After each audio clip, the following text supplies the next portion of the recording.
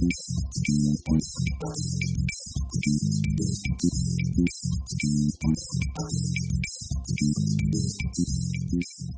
everybody, welcome to another episode of the More Than Just Code podcast. My name is Tim Mitra, I'm in Toronto, Ontario, and I'm joined by Aaron Vey in Whitby, Ontario. Hello there. And I'm also joined by Jaime Lopez in Seattle, Washington. How's it going? And I'm joined by Mark Rubens, and I dare say in San Jose, California. California. Hey everybody. Hey, how you doing? Alrighty, so interesting week. Lots of reviews have hit the streets about things, and but before we get into some of the new hardware discussions, which we touched on last week, of course, I want to talk about some follow-up items. And one of the things that we talked about last week was the decision by the developer of BBEdit to remove their app from the Mac App Store. For a number of reasons, not any one particular reason, but things like, not having a proper engagement with the clients, with customers, not having any methods for doing proper updates and upgrades, and not having trial versions, which I know BBEdit has a BBEdit Lite program. I think that's just come back. In fact, I think today they announced that BBEdit 11 is out and it's not on the App Store. So, Aaron, do you want to kick off some discussion about the exodus from the Mac App Store? Well, we talked about this last week. I guess the follow-up here is that we have a blog post here from Millen. Mm-hmm. And so the idea is it's just basically supporting his evidence and, just pointing out that Apple hasn't done anything about it and most certainly will not do anything about it.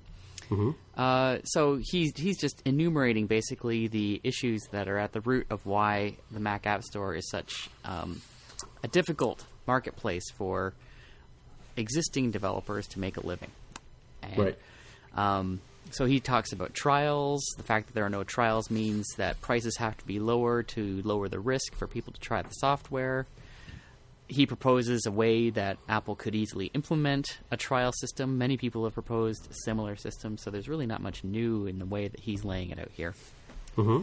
Upgrade pricing, paid upgrades, impossible now in the App Store, but if Apple could implement a way to do that, that would make a huge bit of difference. He also proposes a way that Apple could implement that. Again, nothing new. Right. The other issue is sandboxing. Huge problem, because you can't actually do everything that you want to do because the entitlements are not there for particular categories of apps. They just So can you? We were talking about a bit about this before the broadcast, before you joined us, and we weren't really sure what the implications of sandboxing are. Can you give some background on that? Sure. Well, so sandboxing is a system where apps are prohibited from performing certain tasks without having the actual specific entitlements set out. And this entitlement system are explicit permissions to do certain things. Mm-hmm. I was just working on a Mac app myself this evening, and before we were podcasting. Mm-hmm. And in Xcode, you can look at the capabilities tab, and there is this app sandbox section, and it lists all of the entitlements that you can check off, right, and add to your app.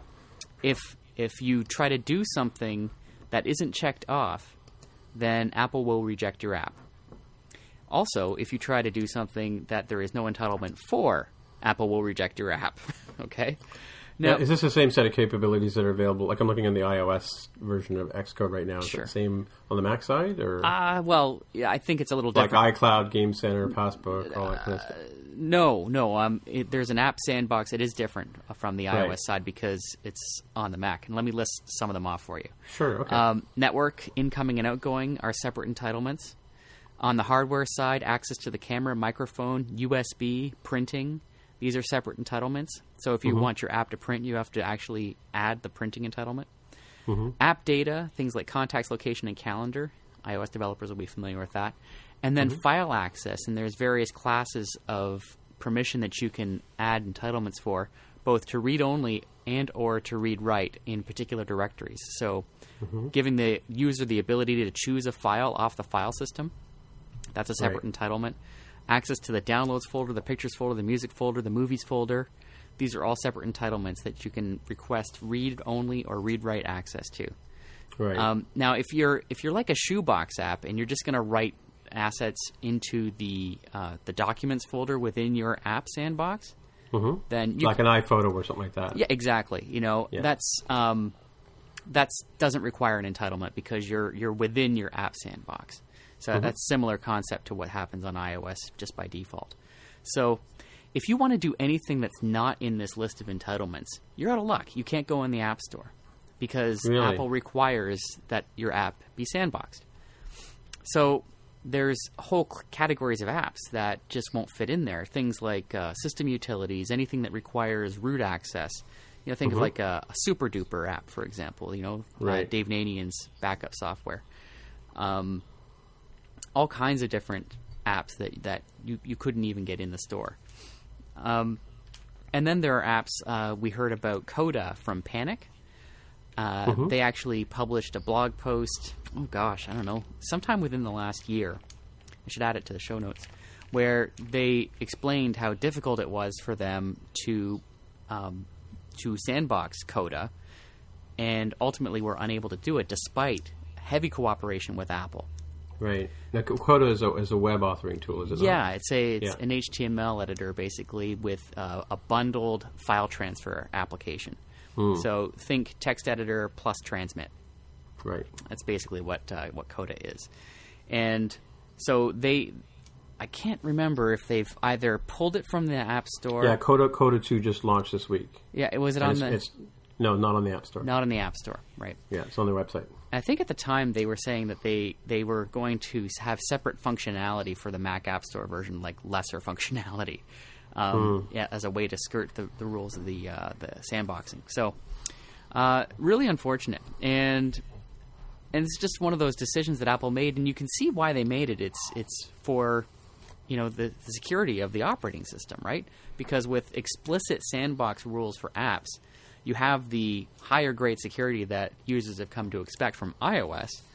But because it's a desktop computer where you can, quote, sideload apps, Apple wants to ensure that at least the apps that you get from the Mac App Store are secure. Right, and this is their way of doing it. But they really need to come up with a much broader selection of entitlements to allow apps to do more. That's the argument being made here. Yeah. Well, and users can always get around that kind of stuff because they have that. Is it called Gateway or something like that? Or Guard. What's their security piece called? Gatekeeper. Right. Yeah, because I can't tell you the number of apps I've had to go in and turn Gatekeeper off to now allow me to even download an app that's not on the App Store. But yeah, Apple sort of always had a way of protecting people, and they also have if you download an app on Safari, they sign it in such a way that you have to authorize it and to be able to uncompress it. That's right. Yeah, by default, when a user installs Mac OS, the Gatekeeper setting is such that it has to be a signed app by a registered developer. Sure. Yeah. Yep. And if it's not, then you won't be able to open it unless you right-click on it and select Open. Now, that signing of being a signed developer has nothing to do with whether your app is coming from the App Store either. You can be a signed developer without that as well.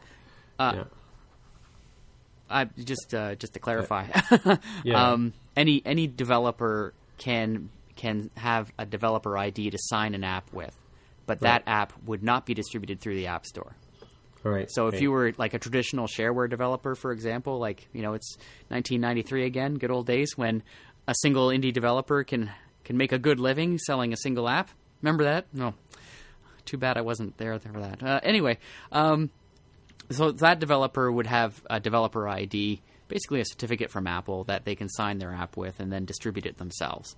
Right. And then that's sort of a vetting process as well, right? Well, no, it's not really a vetting process. You just have to buy the Mac developer program.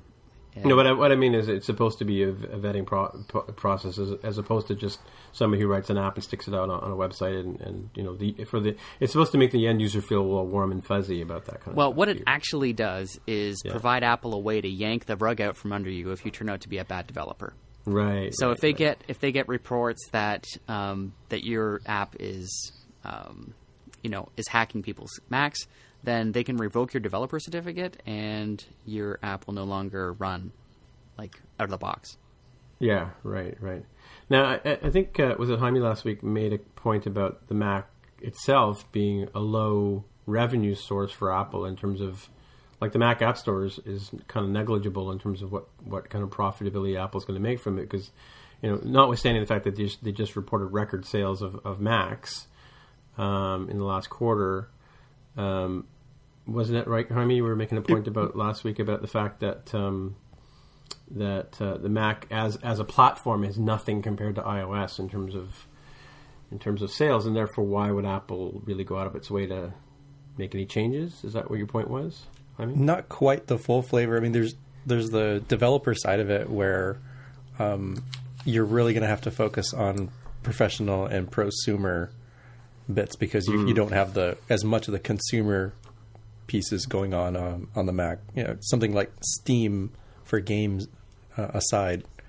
But from Apple's standpoint, it's definitely not their huge focus, right? Because the larger volume of things that's going on and the replacement of devices in the iOS world is understandably something that they'll look at a little bit more closely. Right. Well, it's funny because, if you look at the Mac as a business and you only compare it to the iOS side, then yeah, it really is small. But I think Apple has telegraphed very clearly that they care about the Mac, right? Oh, yeah. I mean, they're plowing a lot of resources into hardware development and the operating system. They do demonstrate repeatedly that they care very much about the Mac as a platform. And I guess the other point is that the issues that we're talking about with the Mac App Store are very much similar to the issues that we have with the iOS App Store. Aside from the sandboxing part, but I mean, like, no trials, no upgrades, no communication with your customers. These issues are part and parcel of both app stores. So it's not a question of, how big is the Mac market and does Apple care about it? It's their belief system for how they think that apps should be distributed. So that said, what do you think about what a lot of developers are complaining about? The fact that the Mac App Store is a difficult environment to work in. Like, why would you write since you can write an app and distribute it in other ways? Why would you? Other than maybe you don't have the marketing experience or whatever. Like, you're not a BBEd or a Bare Bones, or you're not a Panic that's got some history in terms of being able to distribute software. Have payment channels, have support services already. Like, you're a little guy, little Mac indie guy you talked about before, who has no marketing savvy and has no way of collecting monies and things like that. Going into the Mac App Store may be an attractive choice for them, right? In terms of but then how are they going to be taken seriously?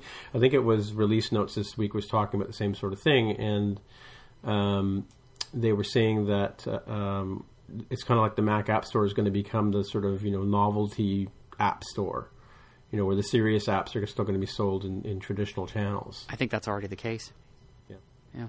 Like the scale of the apps that you can put on the Mac App Store is just smaller. Like I had an issue last week where I upgraded to Yosemite. This is an example.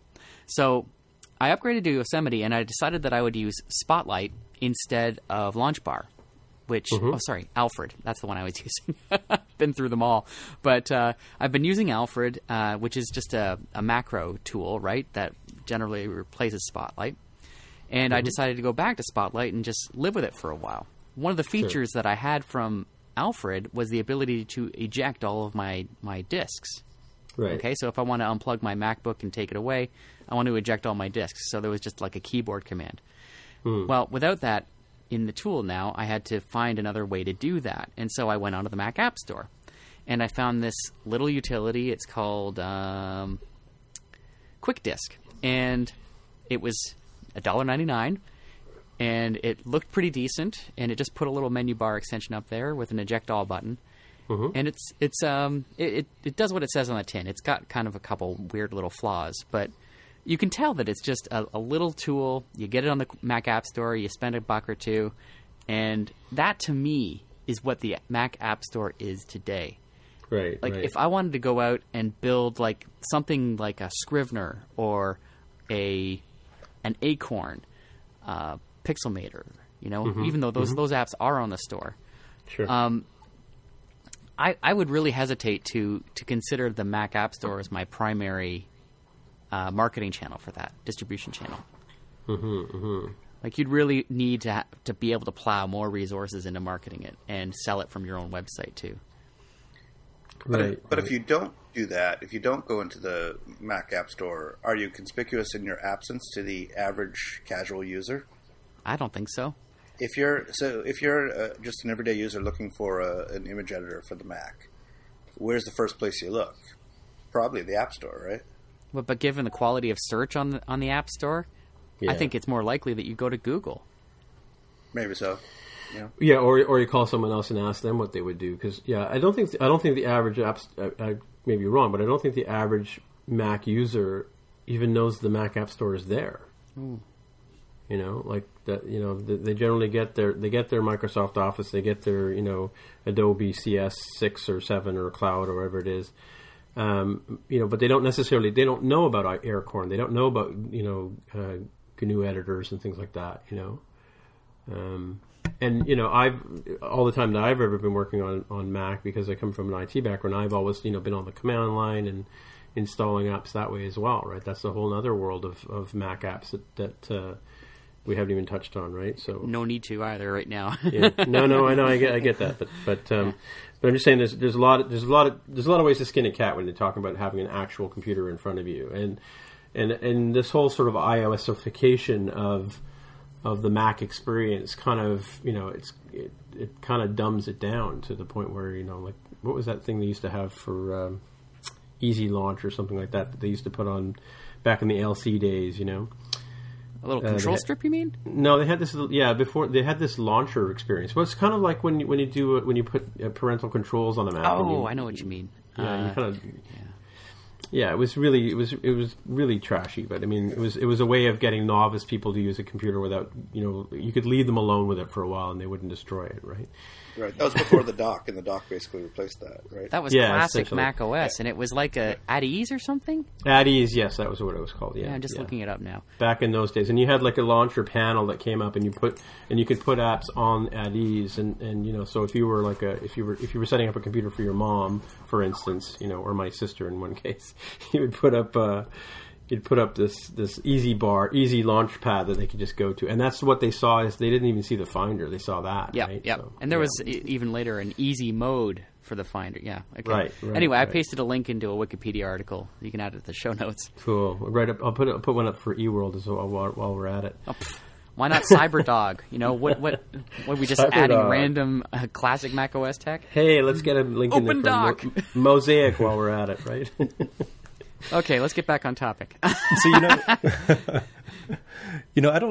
I'm not sure that it has to be an either or kind of thing with regard to the Mac App Store. I think as long as Apple allows non-Mac App Store apps to be installed, I think the needs of professionals such as ourselves, developers in particular, and the needs of inexperienced users will be met. So let's assume that the Mac App Store turns into something like the iOS App Store, where it's by and large, casual computing, right? That's games. It's relatively simple image editors and music makers and whatnot.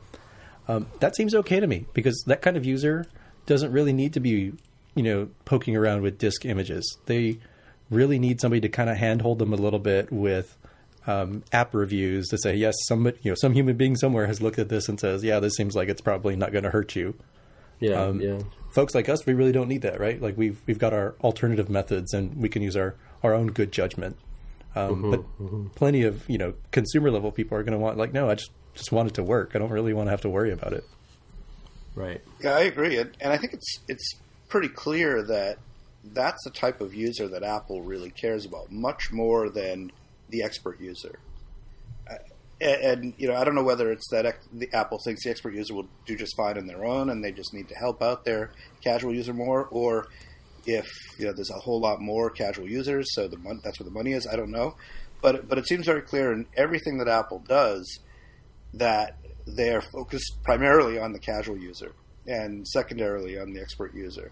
And so I think when a lot of these questions come up of, why is the Mac App Store the way it is? Well, if you look at it through that lens of saying, well, they're just trying to make it easy for the casual user and not for the expert user, then it all kind of makes sense.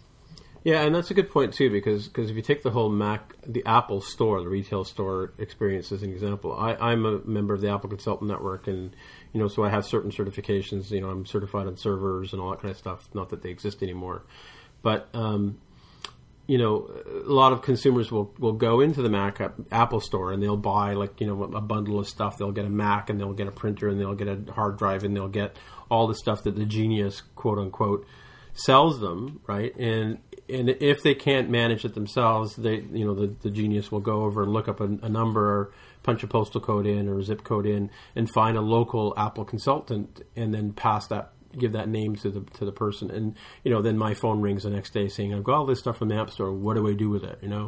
So they have got sort of that structure in terms of how to put together the pieces for people. They're not just selling them a bunch of stuff and then sending them out into the world to be on their own. They've got us, they've got a network of people to sort of help them get to the next step. If they're an average quote consumer, they're running a small office or something like that, and they need a hand getting everything set up, right? But so that's not a home user that you're talking about now. No, but it does happen with home users. I mean, not that I go into them. I have a few other consultants I work with. I refer to sort of the house call guys too. But yeah, no, it's like how do I set up my time capsule? How do I set up my printer? And then my email is doing this, or how do I sync my phone to my iCloud account? Those are the kind of tasks that can get passed off once the person leaves the retail store, right? So.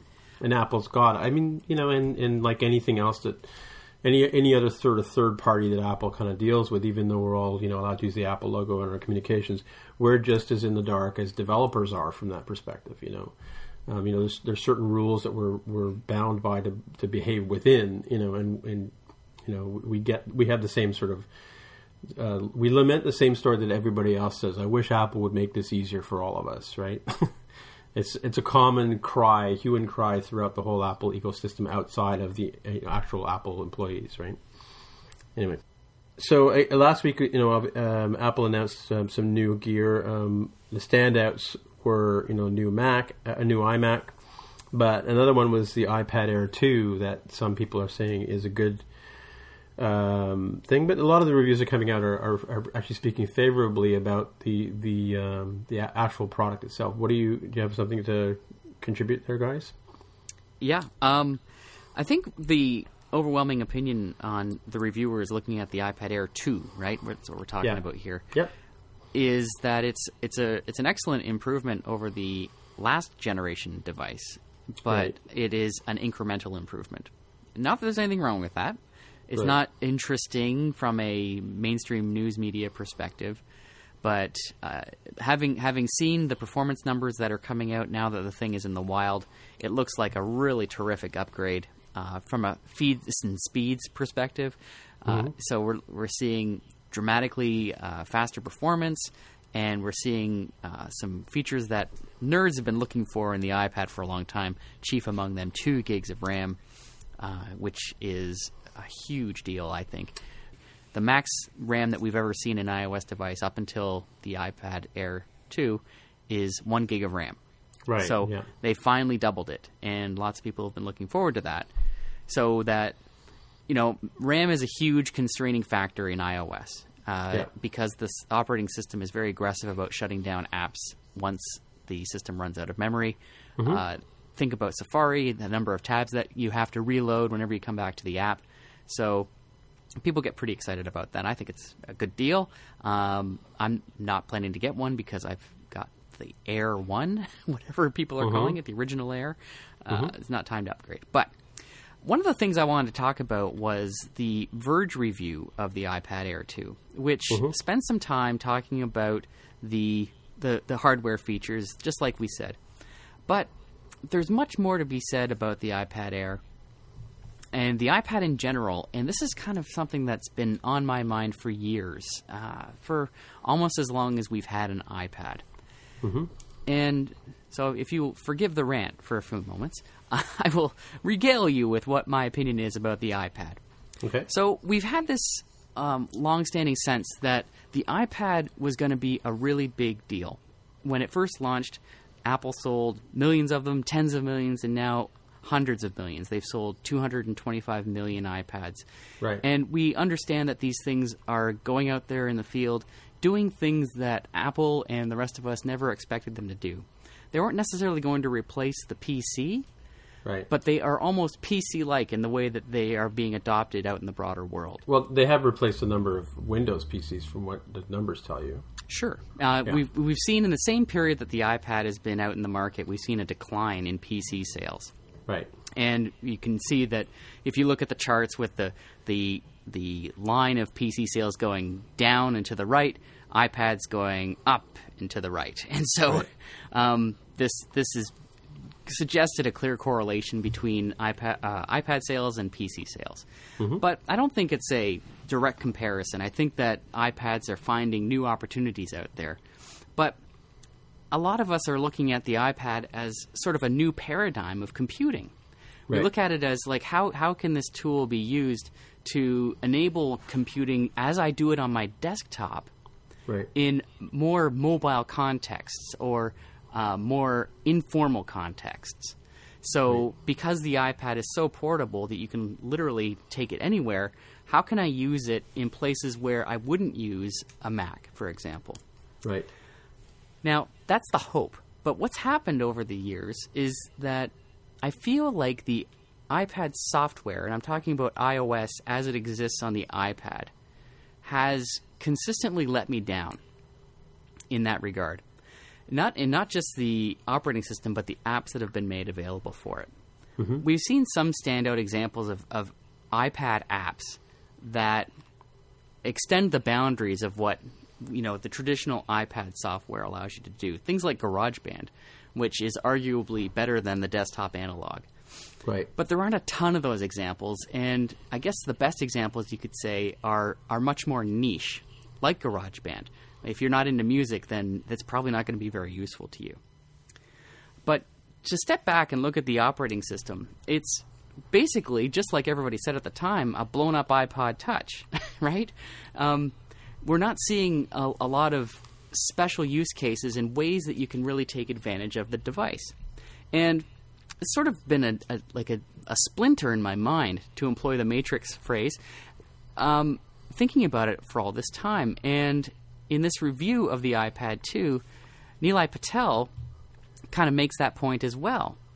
Yeah. He's saying, the hardware, it's terrific, of course it is, and we're all in love with it. It's great. But here's where the problem is with the iPad. It's really not pushing new boundaries on what you do with the iPad. And he proposes the idea that unlike a phone or unlike a Mac, for example, which are very personal devices, he suggests that the iPad is for sharing. Well, and I've heard that argument a number of times. And in fact, some of our apps that we built, Mark and I worked on an app built for two people to use at once. And that was before True Life. But the idea was that it would be a couple sharing the iPad experience, kind of like, reading a magazine together on the couch at the same time kind of thing. I see what you're saying. Or even the ability to, I could use the iPad for a bit, then hand it over to you, log out of it, you log into it kind of thing. Yeah, and that's just one example, right? Like the idea of supporting multiple users on a single iPad, that's one idea. Yeah. Having the operating system provide a better experience based on that larger display, where it's not really doing that right now. So and if I sort of interject here, but in my case, if I didn't need the Mac to write apps in Xcode, I think I've said this before, my go-to computer would be my iPad, right? Because the number of things I would use it for, and the average user, back in the early days, back in the dawn of time 5 years ago, when we were trying to knock Windows off of its pedestal, we would say to a customer, like, what are the compelling reasons people use computers for? The web, checking email, and maybe one or two other things, doing Office documents or something like that, right? And the iPad kind of fits right into that sort of field, even using them for reading books and magazines and that kind of stuff. And that's kind of sort of where the iPad would fit in. It's bigger than the phones. You've got more real estate to work with. You can lay out your apps in a much better way on the iPad. And, we talked about this when we first started the podcast, that it was kind of disturbing that Apple in Xcode is moving towards size classes and things like that. And you raised the point about the fact that there's so much more space available on the iPad to be able to do more things at once, than you would on a traditional little tiny screen for an iPhone or on a full-bodied computer like a Mac, where you're going to get into Final Cut Pro and Quark Express and, InDesign and all that kind of stuff, right? So there's a lot to be said. I don't think that it's the software isn't there for another reason, and that's because I think Joe over at Release Notes mentioned earlier this week that Apple, it's kind of hard with the App Store right now and the whole ecosystem that we're talking about for the last couple of weeks, that it's hard for developers to write apps for the iPad specifically. Unless it's a museum piece or something that's delivering a lot of visual content and text and that kind of, or movies even, it's difficult for us to sort of justify spending the $100,000 it takes to build an iPad app to do the surprise and delight for people, right? Well, that's just it. I mean, we were just talking about the Mac App Store and the challenges it presents to developers who put their apps there. And right. it's magnified on the iOS App Store for iPad developers in particular. Because of everything we've talked about, the lack of trials, upgrade pricing, no contact with your customers, and others, the price of software is driven right down to the basement, and there's just no reason that a developer would invest the incredible resources in developing a true breakthrough app for the iPad. Right. And so that's why there aren't any. Leaving aside examples like we just saw last week at the iPad Intro Pixelmator, seeing that looks very interesting. But even the demo that I saw suggested that it looks okay, but I feel like they haven't really pushed the boundaries on what an iPad app can do. And I'm still kind of waiting for that to happen. I felt like when the iPad came out that we should have seen someone that took the examples that Apple provided us and drove it way past that point. Right. And it's really even difficult to put your finger on, but it feels like interacting with the iPad still could be dramatically simpler. And I don't think anybody has stepped up and proven that yet. Well, there's a lot of cases though in the case of music apps. I mean, because obviously the iPad iOS, the chipset, is very, and because it's the whole Mac ecosphere or Apple ecosphere, it's very easy to produce music and generate music sounds and samples and that kind of stuff on these devices. So Korg, for instance, is a company that builds specifically apps for iPad. They have music apps on both platforms, but they spend a lot of time building apps for the iPad because they've got more space to put tools for the musicians to use, right? And there are some really compelling stuff, like similar to what you were talking about with GarageBand. And there's also there's an audio bus technology where you can have one app running in the background and as a source to another music app. So there's a lot of, in the case of music, there's a lot of things that apps that are out there that are good for music, and they're not cheap. They're like $30 or $40. They're not. Yeah, no, Come on. seriously. Yeah, they're not $5 or $10. No, but even $30-$40 is cheap. From a iOS mentality perspective, that's a lot of money in people's minds. This is exactly the problem. Yeah, I mean, I spent $2,000, $3,000 on a guitar, but I won't spend $30 on a music app for my iPad. In fact, I do, but I know a lot of people who don't, right?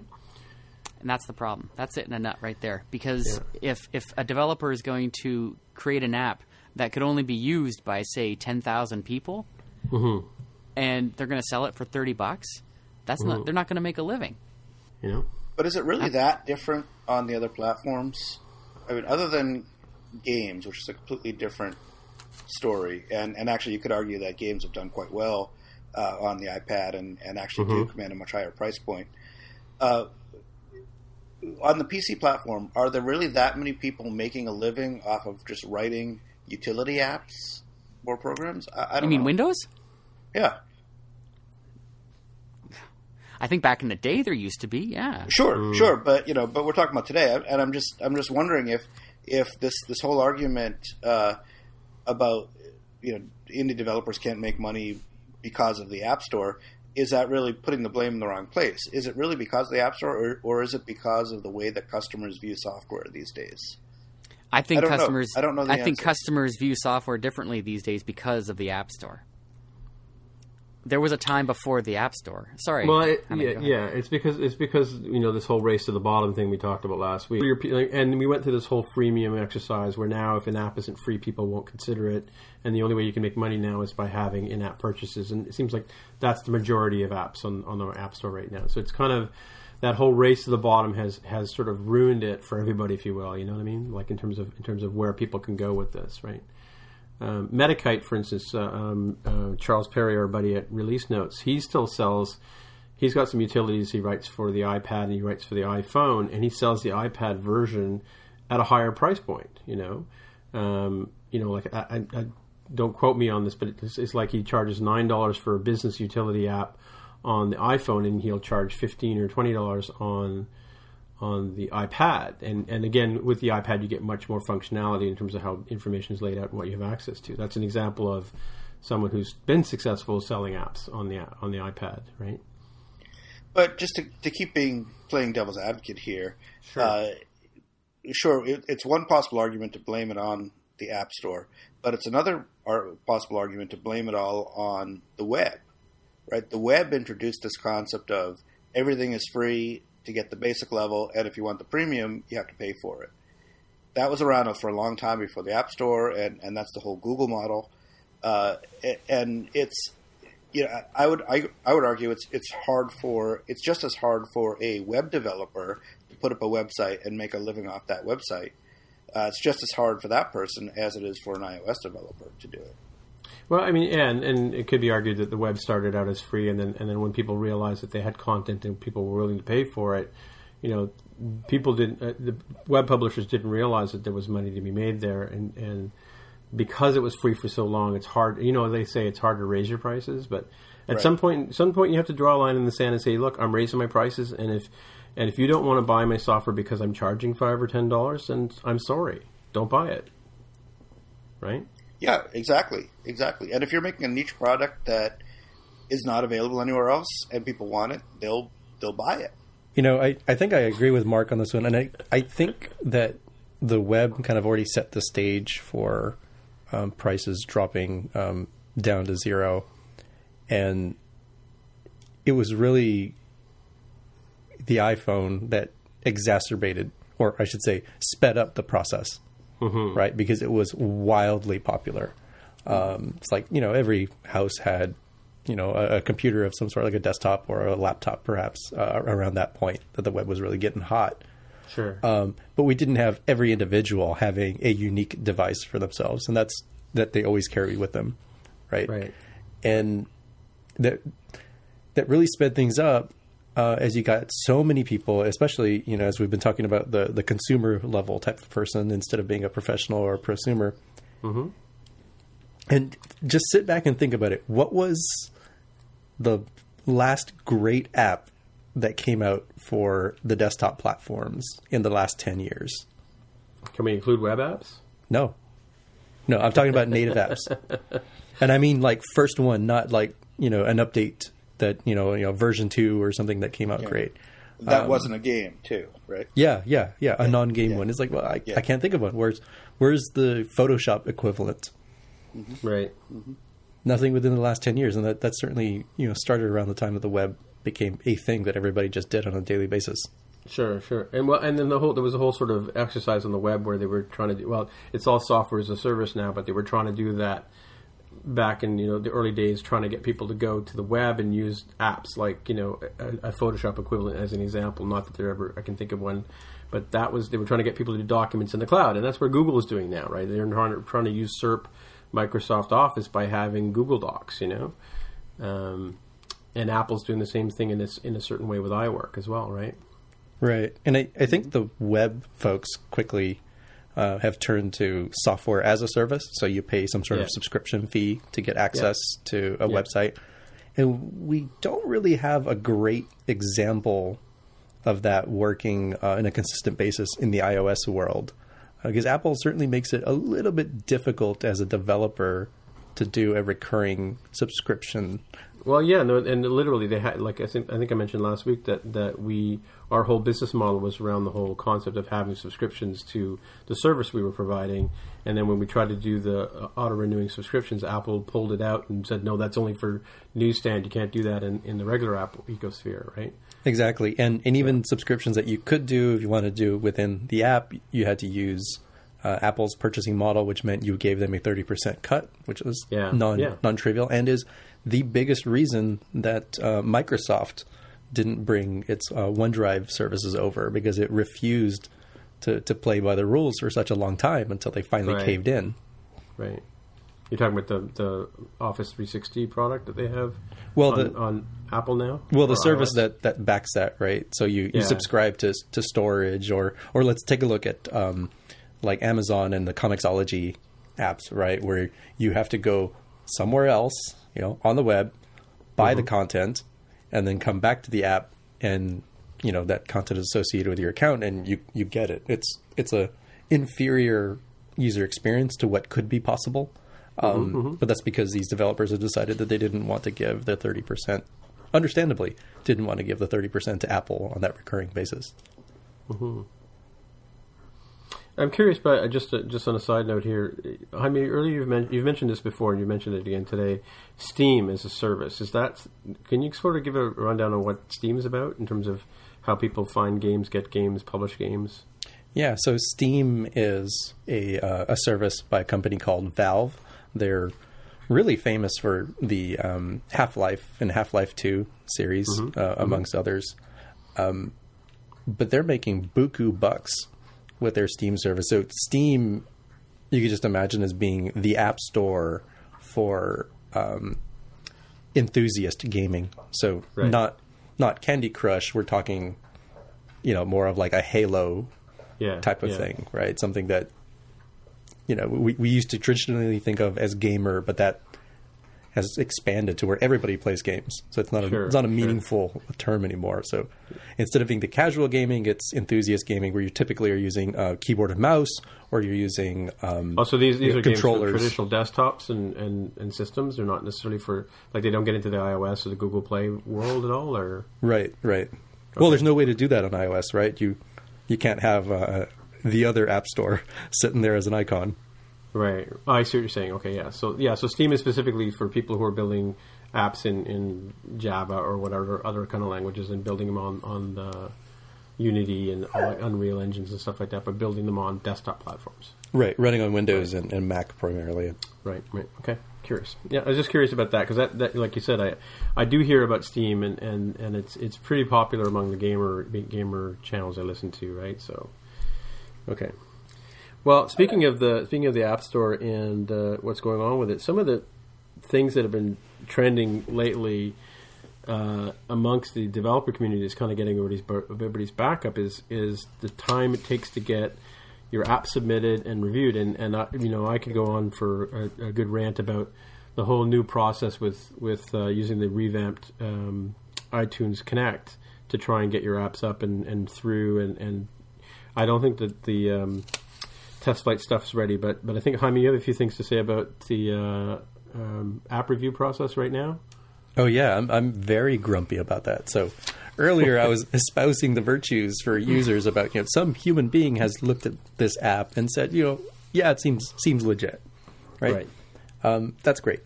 Unfortunately, that doesn't scale all that well, right? And when you have events that come up, like a release of iOS or a release of macOS or new devices coming out like the iPhone and the iPad, it causes this crunch where everybody is trying to update their apps immediately prior to these events, immediately after these events, and sometime thereafter while they're absorbing new features. For example, like an Apple Pay, right? Or a continuity type stuff. And what this has led to is that instead of having, an app update, for a relatively minor update takes, about 2 days, maybe 3 or 4 days on the outset.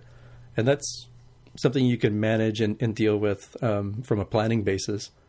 But what we've seen happen recently, and I've noticed it happened around the time that iOS 8 launched about a month ago, is that the review times, and you can go to appreviewtimes.com and see this for both iOS and the Mac App Store, have skyrocketed to where, it was taking something like, I haven't looked at it recently, but it was about 11 days. Yeah, it was 10 days today when I looked at it. And I can tell you that I know that pretty much for a fact that about a year or two ago, it would take 7 days for an app to go through if it was new, and 2 or 3 days to go through if it was an update. Now, and I wasn't really paying attention around the time that iOS 7 launched. Do you think it's the same? Was it the same last year when iOS 7 first came out? Did it have the speed bump? I don't recall for certain, but what I have seen over the past year is that review times have been getting better for app updates. So it was, about a week, then 5 days, and now it was about 48 hours, so 2 days-ish, sometimes less than that, and that's fantastic. I love that. Instead, what happened to me fairly recently is that my app sat waiting for review for 7 days, and then spent 2 hours in review before being approved.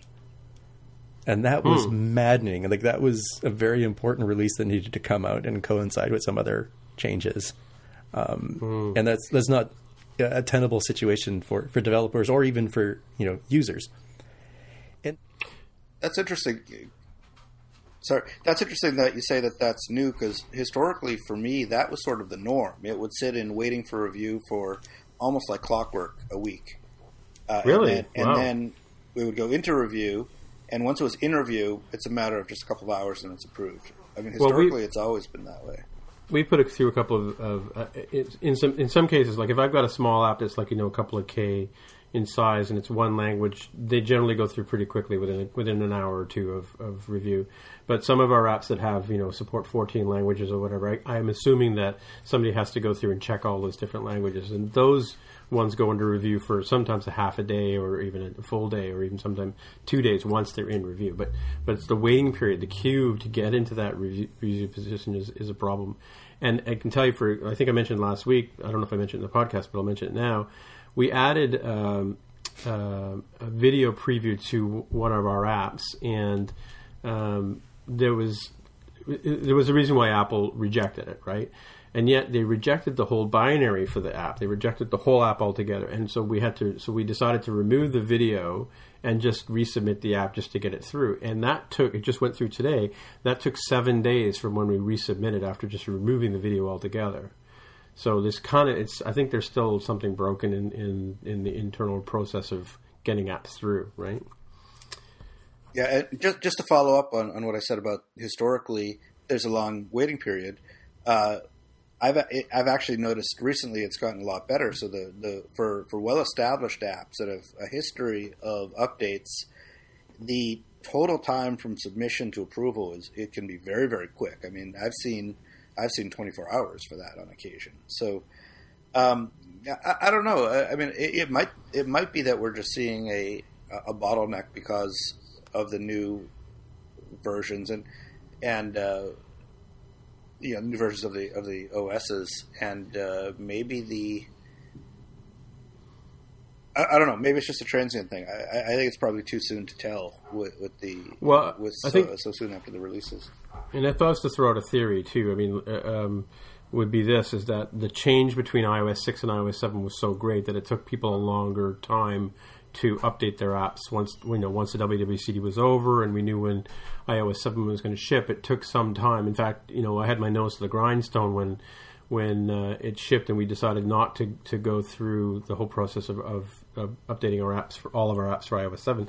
In fact, some took months to update because they just were low priority apps. But this time there was such a little difference between iOS 7 and iOS 8. You could get your app sort of go through and fix up all the deprecated processes and stuff like that and get your app through faster. So I think that may have created a crunch in terms of people submitting a whole bunch of apps all within the last 3 or 4 weeks, right? Yeah, it could be. I do think it's a crunch, and since it's a manual process, it doesn't scale very well, right, as I mentioned. I fully expect that these review times will get better as the year goes on and we get away from the big yearly event of an iOS release. However, I I don't think that absolves Apple of responsibility here, right? So it's not something that scales very well. But when we say doesn't scale very well, we're not talking about a technical limitation, right? We're not running into the speed of light being a limiting factor. The limiting factor here is how much money Apple, with all of its billions of dollars, is willing to spend on reviewers, especially around the time when they know that they're going to see more apps being reviewed. Right? Like they have all the stats of precisely how long it takes them on average to do apps in probably every category. Right? And I think they could just spend a little bit more on staff while still maintaining the quality level, right? They presumably go through some sort of App Store Review University course. Yeah. It's a solvable problem, and it's very easy to solve. It's an expensive one. Just throw money at it. Yeah. Aaron, weren't you saying a couple of weeks ago that Apple had a whole bunch of positions open for these kind of things? Oh, I don't know that they were hiring. They're probably always hiring for app reviewers, but I was talking specifically about developers. Okay. Yeah. Right. Well, we know that Apple had some, let's say, some issues with QA over the past month. Maybe it's as simple as the past 24 hours, you mean, right? Right. Well, yeah. Maybe they just diverted some of the people who normally are reviewing apps into doing testing and QA of the baseline OSs. Sure. And so just they had fewer people available as possible. Mm-hmm. So is that about all you want to say about your grumpiness there, Hamid? I am done being grumpy. Relatively ungrumpy, I have to say. That was pretty good. Well, it's funny, you stole his devil's advocate position, Sorry. which he normally takes in the podcast. Okay, well, I guess we'll wrap things up as we normally do, and we'll go around the table, see if anybody has anything new or exciting, or any new experiences they had last week. Jaime, do you have anything new or anything you'd like to talk about? I do, and my pick of the week this week is Apple Pay. Okay. So it's not exactly a new app, but it is newly available in iOS 8.1 if you have, in particular, a 6 or 6 Plus. Because what I've experienced just today is buying something for the very first time with my iPhone 6 Plus, right? So for those of us Canadians, I was talking to some of my other peers about, American peers, about how it works. For those of us poor Canadians up here who don't have access to it, can you sort of give us a rundown on how it manifests and how it works and how you access it? Sure. So in this case, before I went into the office this morning, I decided to stop off at a CVS. It's a pharmacy, very similar to a Walgreens, and I don't know if there's a Canadian equivalent. Yeah, Shoppers Drug Mart. Okay. Yep. And I needed something for breakfast, and I just wanted some Quaker Oats instant oatmeal, the kind you just put some water in microwave. Yeah. And I saw that their terminal had the little NFC piece. So over the top of the terminal, it has I don't remember exactly what it looks like. It's like a hand with a credit card and, radio waves coming off of it. Sure. Which let me know that I could use Apple Pay. And since the night before I had updated to 8.1, I'd already had configured my credit card with that. And it was really simple for me because all I had to do was just go into Passbook, hit the little plus icon, and it gives you now the new option to say, credit and debit cards. I was like, okay, great. I went in, it said, do you want to use this one that you already have associated with iTunes? I said, sure, fantastic. And all I had to do is enter in my, I forget, was it the CCV code, right? Right. The code on the back of the card, verified that, and everything was hunky-dory. So now, back to my morning going at, in line at CVS, all I did was pull out my phone. It was still locked. All I did was pull out my phone, put it right over the reader. Apple Pay brings up the little credit card, pseudo credit card info onto the screen. It wakes up the phone. And all I have to do is just use Touch ID with my fingerprint, and I was paid for. Boom, quick and easy. Cool. It was obviously faster than the explanation, right? Oh, yeah. I mean, I just spent a few minutes here describing something that took, I think, 2 to 3 seconds tops. Right, yeah. Right. And I have to say that I did exactly the same thing that Jaime was talking about. Set it up. It was very simple to set up seamlessly. It let me use the same credit card for iTunes. I went into a place to get breakfast this morning. I was very excited to use it, and It brought up the credit card, said, "Do you want to use this? Tap here, Touch ID." I tapped. Fail. They never got at the terminal. They couldn't get any kind of acknowledgement that I was paying. So the phone said, "Okay, the transaction's happening." The terminal never got it. I was never charged for it, so that's good. But it just never went through. I ended up having to pay cash, which wasn't fun. Now, okay, I'm gonna try again tomorrow. We'll see what happens. They had said that they had plenty of people coming through using it and no problems, but it didn't work for me. I hate to say. Well, you don't have to tap the device. You just have to hold your phone near it, right? And right. But it's the touching of your fingerprint that right. Triggers it, right? Yep. Yeah. Yeah, and I had heard that it doesn't store the actual credit card number. It creates a special code, and that code gets sent to the credit card company. Right. And that's how they vet your card. Do you get a record of the transaction somehow? Like, not through email, I'm sure, but like through some UI somewhere? Like, do you see what you spent using Apple Pay? Is there any kind of acknowledgement, or do you have to wait for your credit card to send you a statement, or what? No, it's right there in Passbook. So right now I'm looking at my last transaction. CVS Pharmacy, $2.19. Does it show you like every transaction you make with Apple Pay, or just the last one? I don't know offhand because that's the only one I've made. Yeah. It's the first and only time I've made an Apple Pay. I'll have to do some follow-up. So I have a list of 6 transactions that it says went through for $0. Oh, really? Because I tried it over and over and over again. Huh. Yeah. I saw a post on Mac Surfer this morning. I didn't really read it, but it said something about some people were getting charged double for Apple Pay things as well. I thought there was I saw some pictures online. I thought there was a sign that sort of said now available Apple Pay kind of thing. You're just seeing the near field communication kind of stuff. I guess like the Android guys have been using for a while now, or I assume Android people can pay for things using near field communication in the States already, right? Under various conditions, aligning properly, yes, that's true. Right. Okay. And even here, right, so with what we saw, there's a little bit of happenstance. I'm not sure exactly what happened in Mark's case, but I would suspect it's the same thing that you kind of casually tossed in there, Tim, and that's some folks, and it looks like it was Bank of America customers were hit with double charges, right? Oh, really? So after further investigation, it looks like it's probably the bank's fault. So somewhere between the bank and the payment processor, something wrong happened. So it's not Apple Pay itself. I suspect it's, in Mark's case, something very similar, right? I happen to be a Bank of America customer, and that's what I used today, and it worked just fine. So I'm not sure what combination of things. Maybe it's a combination of the particular company that you're dealing with, and maybe even the particular terminal, right? If the terminal that Mark went to wasn't updated properly or had something corrupted in it, it's entirely possible that it didn't work in that case. Yeah. It might actually be that the bank just hadn't had time to get it set up, because I did get an email from the bank later in the day saying, "Hey, your card is now available. Thanks for setting it up." Oh, really? So even though I had set it up last night, it maybe you did pay your credit card bill last week, didn't you? I did, yeah. So it may just be that they didn't have it, put into their system correctly. So when I tried to use it, they didn't know what to do with it at the time. It's possible.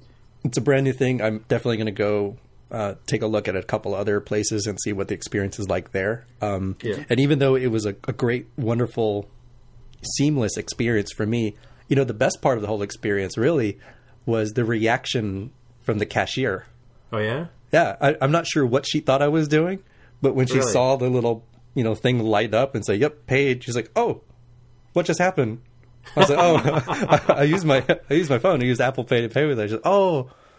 Yeah, she was just like so surprised. Like we live in the future now. And I said, "Yeah, the iPhone 6 and 6 Plus can do that." Yeah, you ruined Aaron's fantasy of standing there in front of the cashier going, "You don't want to charge me for that sandwich." Waving his hand, right? And then, Jaime, did you fly off in your jetpack after you were done? That was something I really should have done, right? It would have been epic. Drop the mic and fly away. Or say, "Beam me up, Scotty." Is this the second official day that you could use Apple Pay in the States, right? Is that correct? Like, because you had to have 8.1, right? 8.1, which came out, Monday? Monday, okay. So it's third day or fourth day. Cool. Mark, do you have anything to add to today's conversation? So mine is not actually anything that's new, but it was new to me. This is a technology that I hadn't used before in iOS, and to be honest, I didn't even really know it existed until I had to do this. And these are the directions that are built into MapKit. Mm-hmm. So basically, everybody's used MapKit and done reverse geocoding and things like that, geolocation, that kind of stuff. But what this is starting in iOS 7, you now have the ability to give MapKit 2 locations, and it'll actually calculate a route for you and return you polygons that you can actually use directly as an overlay in your map. Right. So you send it off the 2 locations, it sends you these things back, and you stick an overlay in your map, and it's got the route mapped out for you. So when you say polygons, you mean it actually can create the line for you, or there's an algorithm to create the line? It creates the line for you. It actually sends you a bunch of objects that you just create an overlay for directly. In your map, and it just works seamlessly. I mean, I was actually really happy about how easy it was to get that going. This was something that I thought was going to take a long time and a lot of effort, and it was just really simple and seamless. Cool. So I'm really happy about that. Yeah, I did a virtual jogging app, and there's a thing in the simulator where you can give it a starting point and tell it to pretend it's running somewhere, and it actually starts from Cooper or for number 1 Infinity Loop and starts running away from there, and it actually I know what you mean about the whole rendering of the line, because that's what this example I was playing with was doing. Like that, I wasn't doing the making the line; it was actually making it for me. Yep. Cool. Yeah, I played with the dropping the pins and having but that's the same thing you can do on the web as well. Mm-hmm. Dropping pins and having directions pop up or information metadata about the location pop up. Cool. Okay, well, I have a couple of things to talk about. One is I've had this on my device for a couple of weeks now, I guess almost a month now. I have it on all of my iOS devices, all my 3GS, even my iPhone 4, my 5S, my iPhone 6 Plus, and my Mini, and it's called Battery Doctor. And I've had a lot of people talk to me in the past about the whole mythos around if you want to save your battery, you got to go through and swipe all the apps to unload them. And I read a post a while ago that's actually incorrect, because the whole process of opening and closing apps uses battery life as well. And when, as we know as developers, when an app is in background, it's not really doing anything. It's just in a state where you can pick up where it left off when your app comes back into focus. But what Battery Doctor does, it does a couple of things that are kind of cool. One is you can use it to while you're charging your battery. So if you're not using your phone, you open up Battery Doctor, plug it in, and away you go. And it monitors the charging of the device and gives you a sort of report on the battery health in terms of how it's charging, and it even tells you when to unplug it when it's full up. But another couple of things it does, which is kind of cool, is it monitors the memory that's being used in your device, and it'll tell you at certain points during the day, if you check it, that your device is running low on memory, and it allows you to go and free up some of the other memory that other apps that you're not using are using up. And it also clears up some of the memory caches that those other apps are the idle apps have created on the device and done that. And I've been using it for a number of weeks, and it's been kind of surprising in terms of how well it gives me a better sense of how my battery condition is, and how much time it gives you what the charge is at, and how much estimated time you have available on your device, which, as we all know, the little battery icon in the top left-hand corner really doesn't, or right-hand corner doesn't really do much for you, right, in terms of reporting, how much time you have left, right? So that's Battery Doctor. And the other thing I wanted to mention is there's a conference coming up in February run by RayWenderlich.com that it's called RW DevCom, and it's in Washington, D.C. in February. It's going to cover iOS 8, Swift, and hopefully the Apple Watch content as well. And it's geared towards beginner developers as well as advanced developers. And one of the advantages of this conference, as opposed to other conferences where they just gather speakers from around the world and talk about different things, it's all being organized as a team by all of the writers at RayWenderlich.com and all the editors. The reason I want to mention now is that there's an early bird discount of $100 right now if you register before October 31st. So that's one thing that people can get in on as an early bird thing. And also for listeners of our podcast, we have a promotion code to get an additional $50 off. So you can get $150 off the price of the conference. I think it's $4.99 for the conference. And we'll put that link on our show notes. And it's going to be the code is going to be MTJC for More Than Just Code podcast. And that's about all I've got to say about that. Once again, Aaron, where can people find you?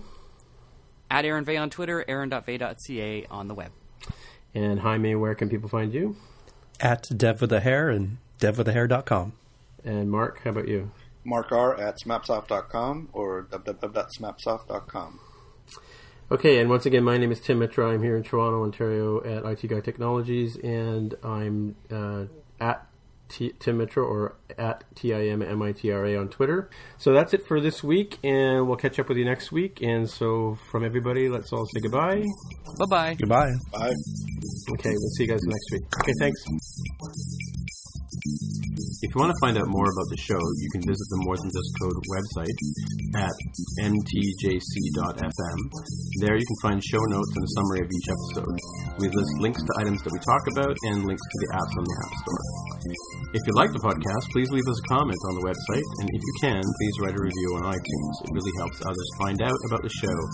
You can also retweet our tweets about the show. Once again, the podcast Twitter account is at MTJC_podcast. And that's it. Thanks a lot.